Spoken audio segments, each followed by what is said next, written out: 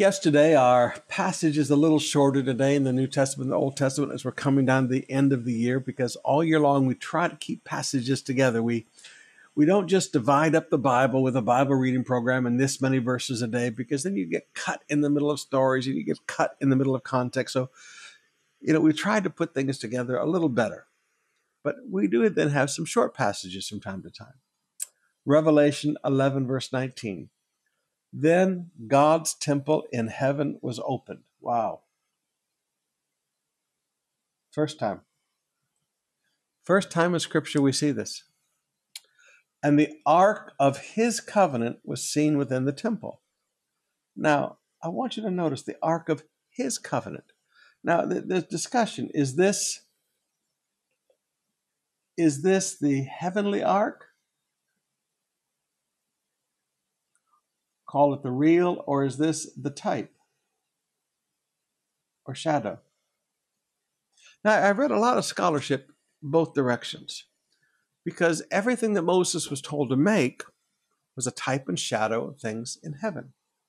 So how this works, I don't know. But I've also read some interesting scholarship that this is the Ark of the Covenant from the tabernacle in the wilderness and from Solomon's temple.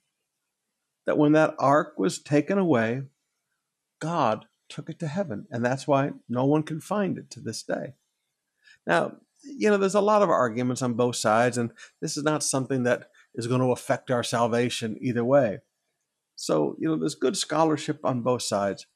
It wouldn't shock me that God took the Ark of the Covenant to heaven, because his presence had rested upon it for so long.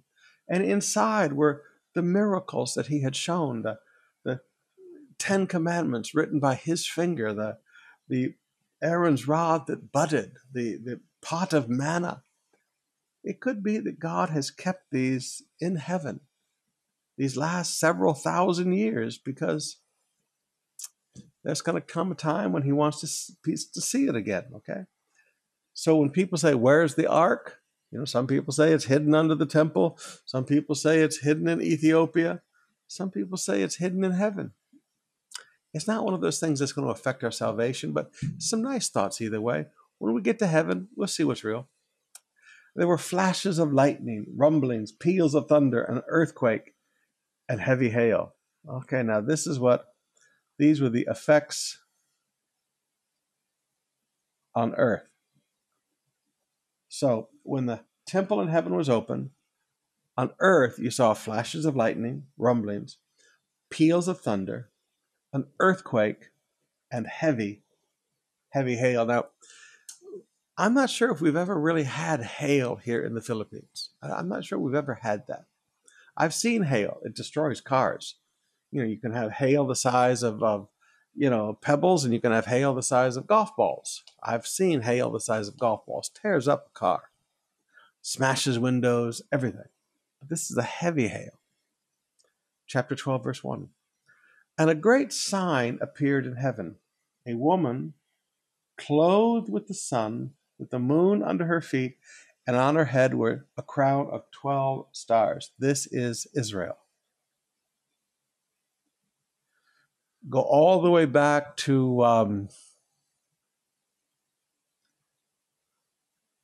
Joseph's dreams. Okay.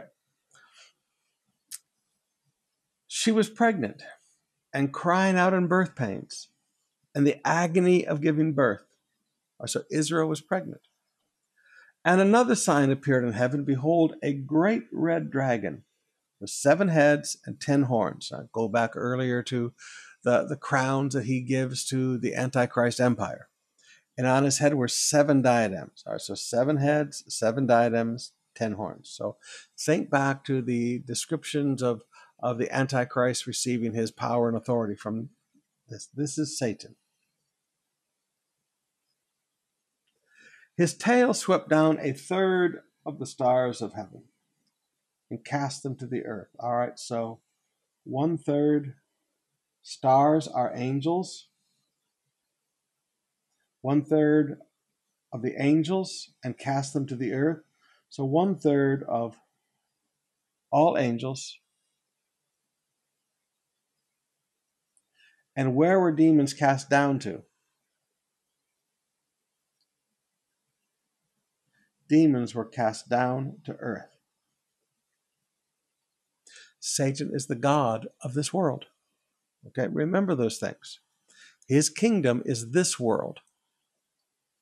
And the dragon stood before the woman who was about to give birth, so that when she bore her child, he might devour it. Now look at the last part of verse 4. She gave birth to her child that he, Satan, might devour it. This is, let's just stick with Messiah. This is Jesus, and this is at birth. Satan wanted to destroy Messiah at his birth. She gave birth to a male child, one who was to rule all the nations with a rod of iron. But her child was caught up to God and to his throne. All right? So Jesus is in heaven now. This is after his ascension. Now, and the woman, this is Israel, fled into the wilderness, where she had a place prepared by God. In that, she was to be nourished for 1,260 days. All right, this is the last one half of the tribulation. This place is actually the land of Ammon. Okay, now, this helps you understand the book of Matthew, the teachings of Jesus on the tribulation that's shown in Matthew. Jesus is trying to warn, and when you start reading those words of Jesus, he's trying to warn the Jewish people he said, now listen, don't even go down. Don't go down and get your belongings. And woe to a woman who's pregnant in that day. You need to flee to the hills. When that Antichrist sets up his image in the temple, in the rebuilt temple, Israel is to flee for the second half of tribulation. Now, there will be some that remain, but those who follow Jesus, those who follow the word, those who have listened to the 144,000 Jewish evangelists, those who have listened to the two witnesses, they will run and flee into the wilderness, and God will protect them for 1,260 days, because if he did not, the Antichrist would kill every Jew that was still on earth in that day. Now, brothers and sisters, we have lots of time today because we have a shorter passage.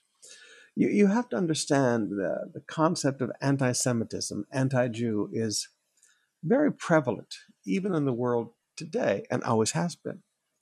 I mean, please, you think back even in recent history, in the 1300s, where Spain drove the Jews out of Spain, and many Jews came to live in the Philippines. Honestly, a lot of our people have Jewish descent, came from like the 1340s, 1350s, and 60s, from that persecution of the Jews in Spain. So all throughout Israel's history, during its dispersion throughout the world, they have been persecuted. The Romans did it. The Spanish did it. The Germans maybe took it to a new level where they decided to exterminate every Jew. They had their Nazi concentration death camps, and they determined to exterminate every Jew. Now, if you ever want to wonder why the Jews are determined to have their own homeland and protect themselves, it's because throughout history, the persecution that has come against them. Let me encourage you. In this world that we live in today, anti-Semitism, anti-Jew is growing again. Let us remember, theirs are the covenants, theirs are the promises. From them our Messiah came. Let there never be anything but love and desire for their salvation. Let us have the heart of the Apostle Paul that we've taught you from the book of Romans. Let's have that desire toward the Jewish people. Now, the second half of the tribulation is going to be one of the hardest times for the Jewish people in their entire history, but it ends with Jesus returning. All right, let's open up our hearts now and spend some time in worship.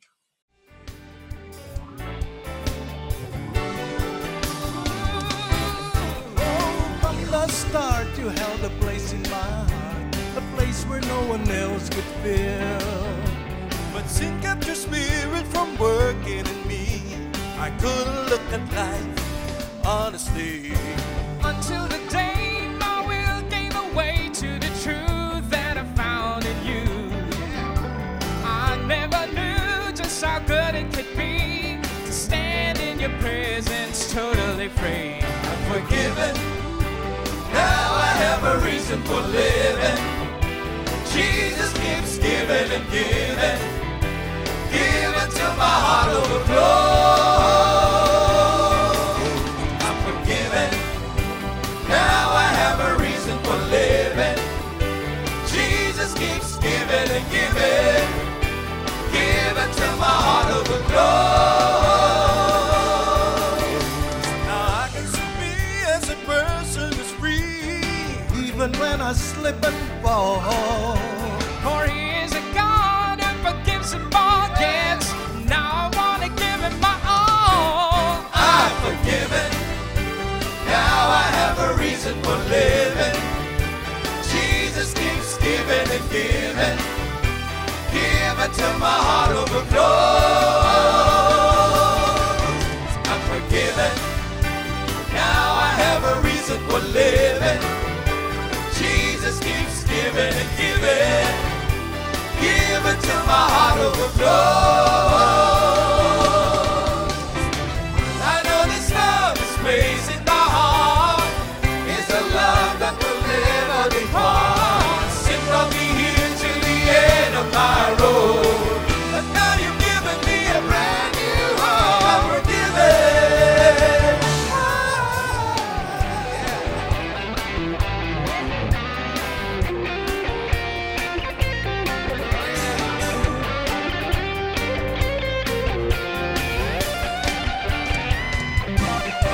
I'm forgiven. I'm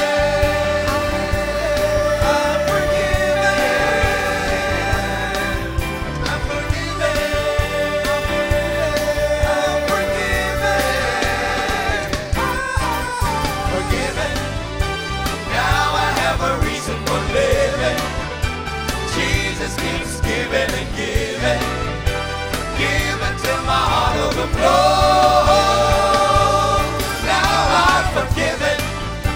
Now I have a reason for living. Jesus keeps giving and giving. Giving till my heart overflows. I'm forgiven. Now I have a reason for living. Jesus keeps giving and giving. Giving till my heart overflows. Now I'm forgiven. Amen. Our Old Testament passage today picks up in the book of Micah, chapter 2, verse 12. I will surely assemble all of you, O Jacob. I will gather the remnant. Now, remnant is a big word, and you always need to be watching for it. I will gather the remnant of Israel. I will set them together like sheep in a fold, like a flock in its pasture, a noisy multitude of men. He who opens the breach goes up before them. They break through and pass the gate, going out by it. The king passes on before them, the Lord at their head. I like that. This is the future. Okay? I like that. God always gathers his remnant together. And notice, a noisy multitude of men. God likes noise.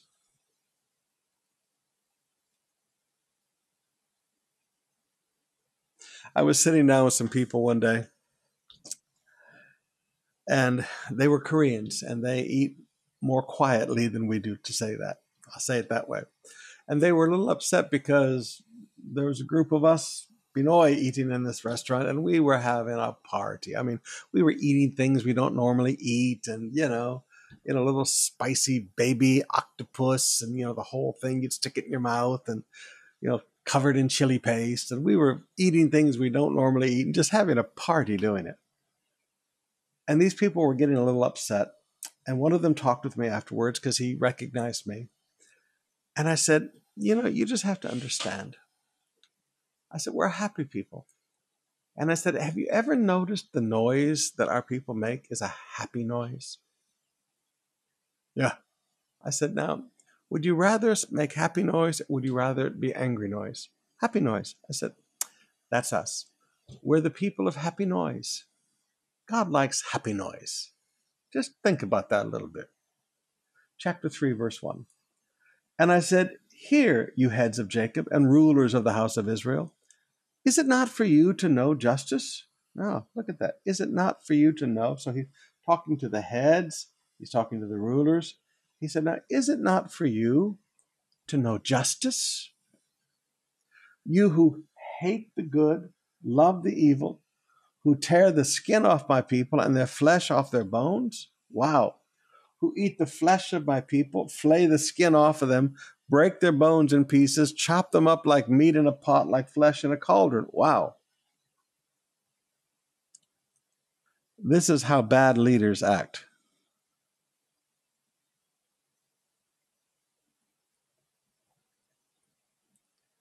This is how bad leaders act.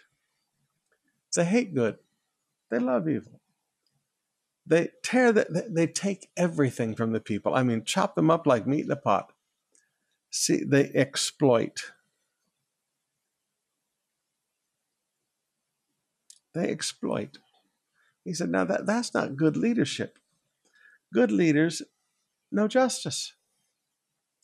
Then they will cry to the Lord, but he will not answer them. Now notice, these leaders cry.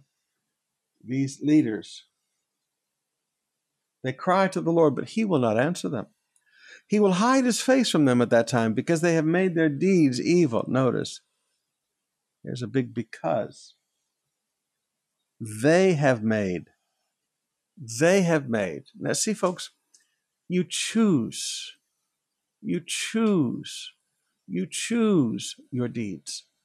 choose your own actions.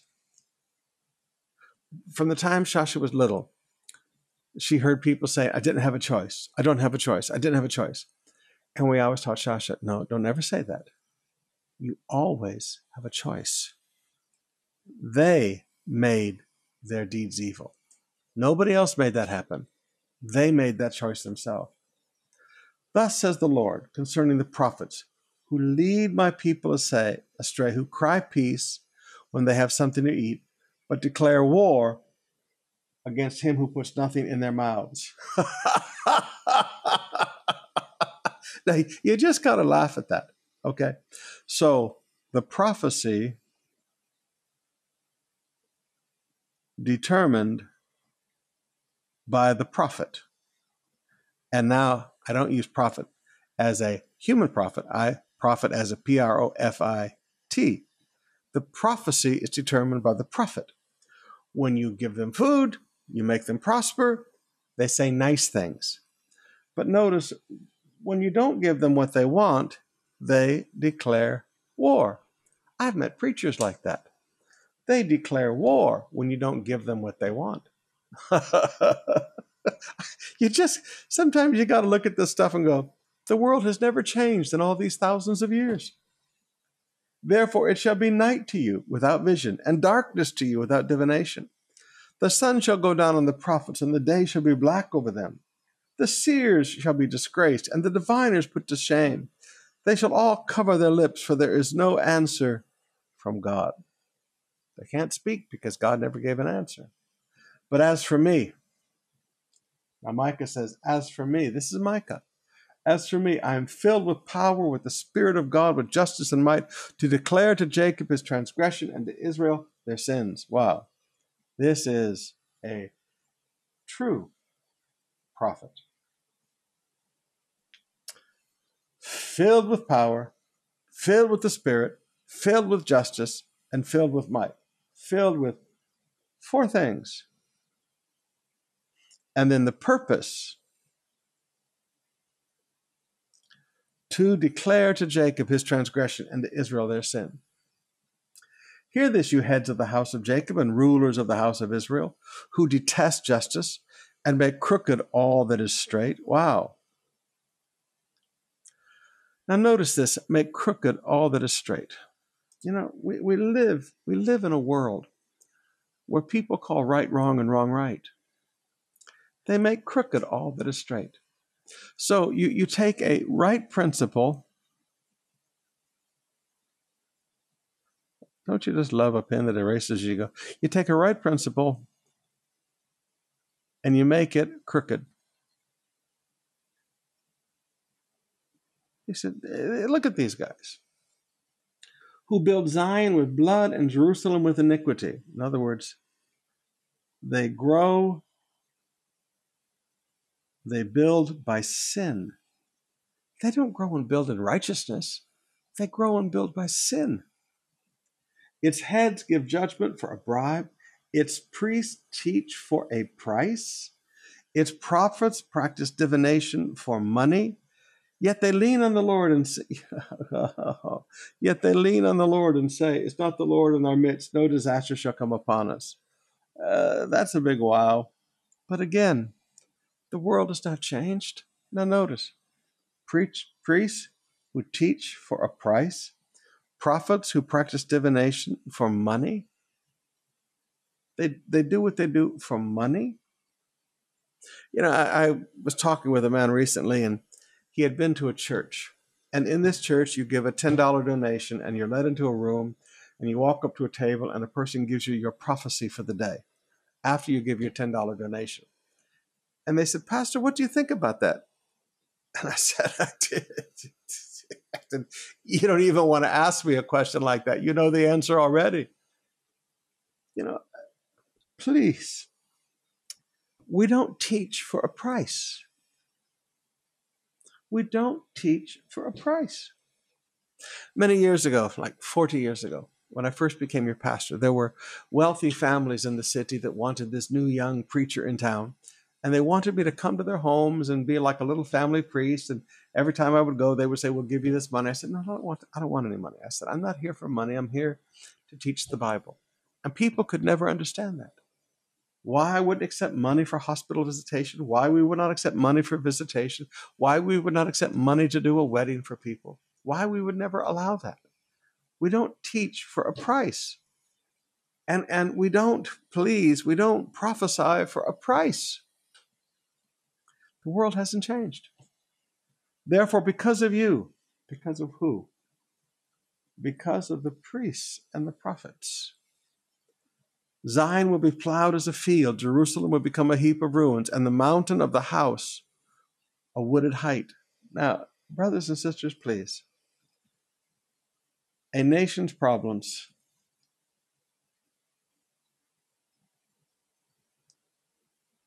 are caused by the preachers.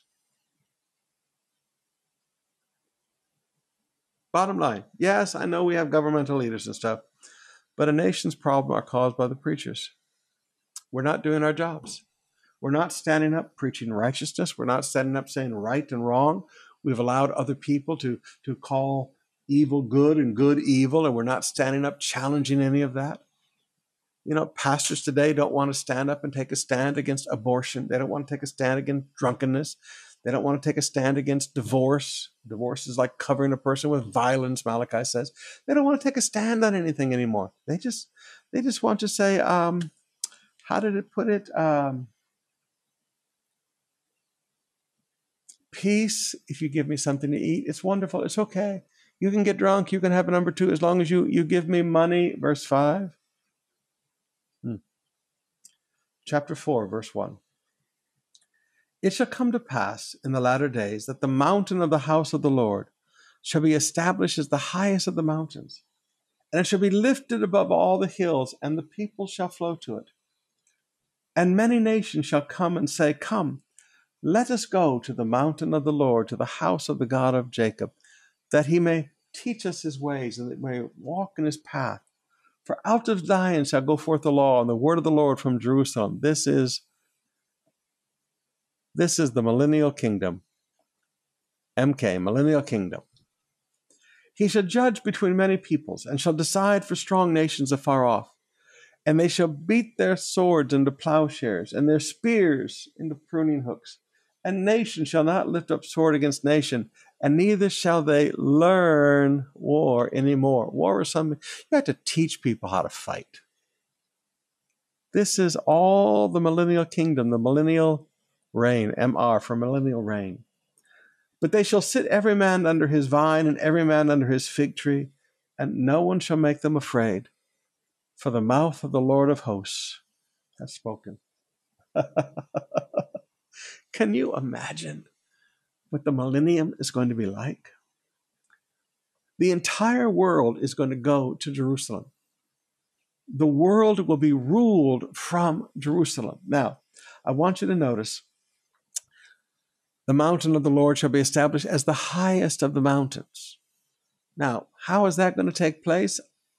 I don't know. Some people say that with all the earthquakes and things that will be happening during the tribulation period, I don't know. But what I do know is the law will come forth from Jerusalem. The entire world will be ruled from Jerusalem.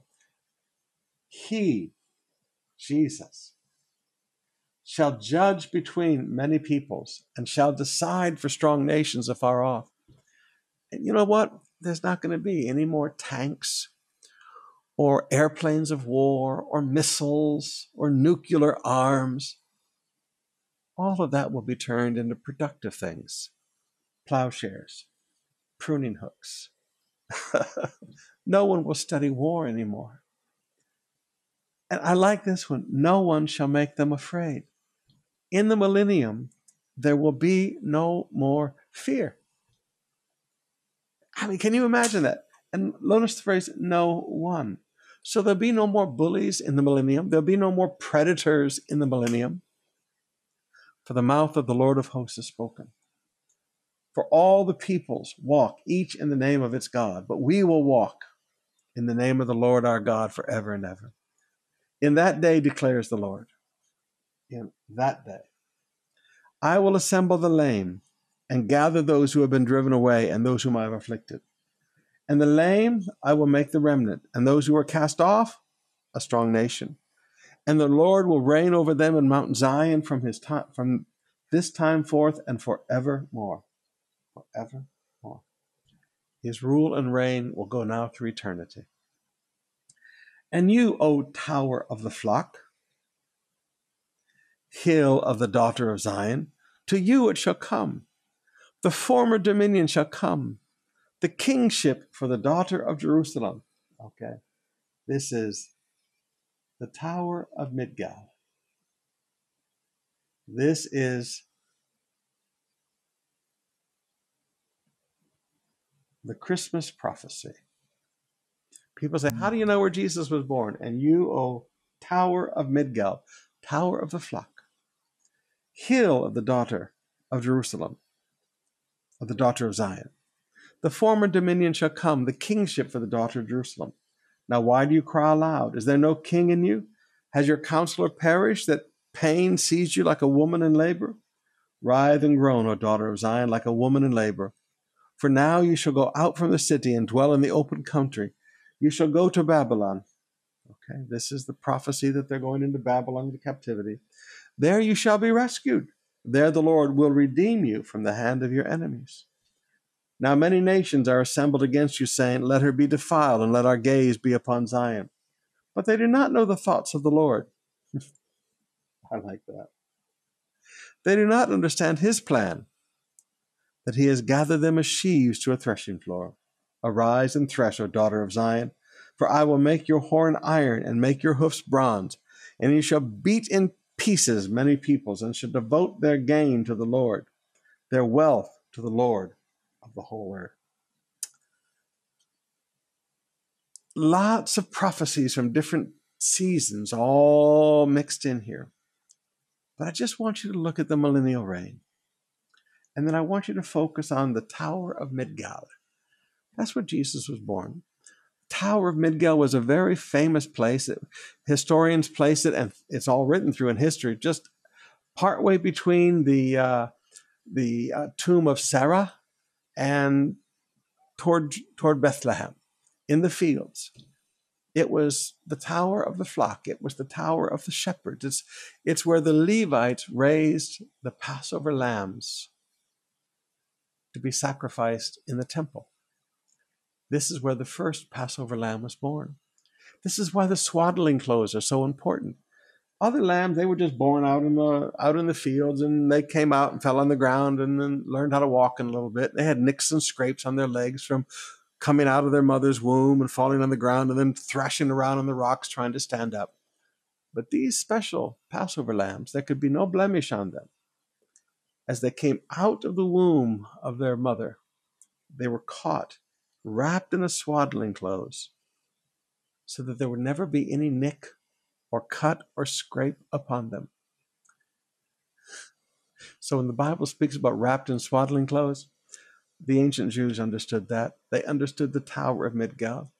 This is why the leaders in the time of Herod, when he wanted to know where the Messiah would be born, they said, in Bethlehem. In Bethlehem.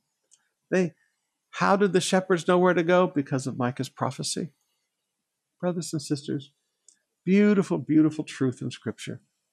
God's word is true. It always has been, and it always will be. We see the fulfillment of the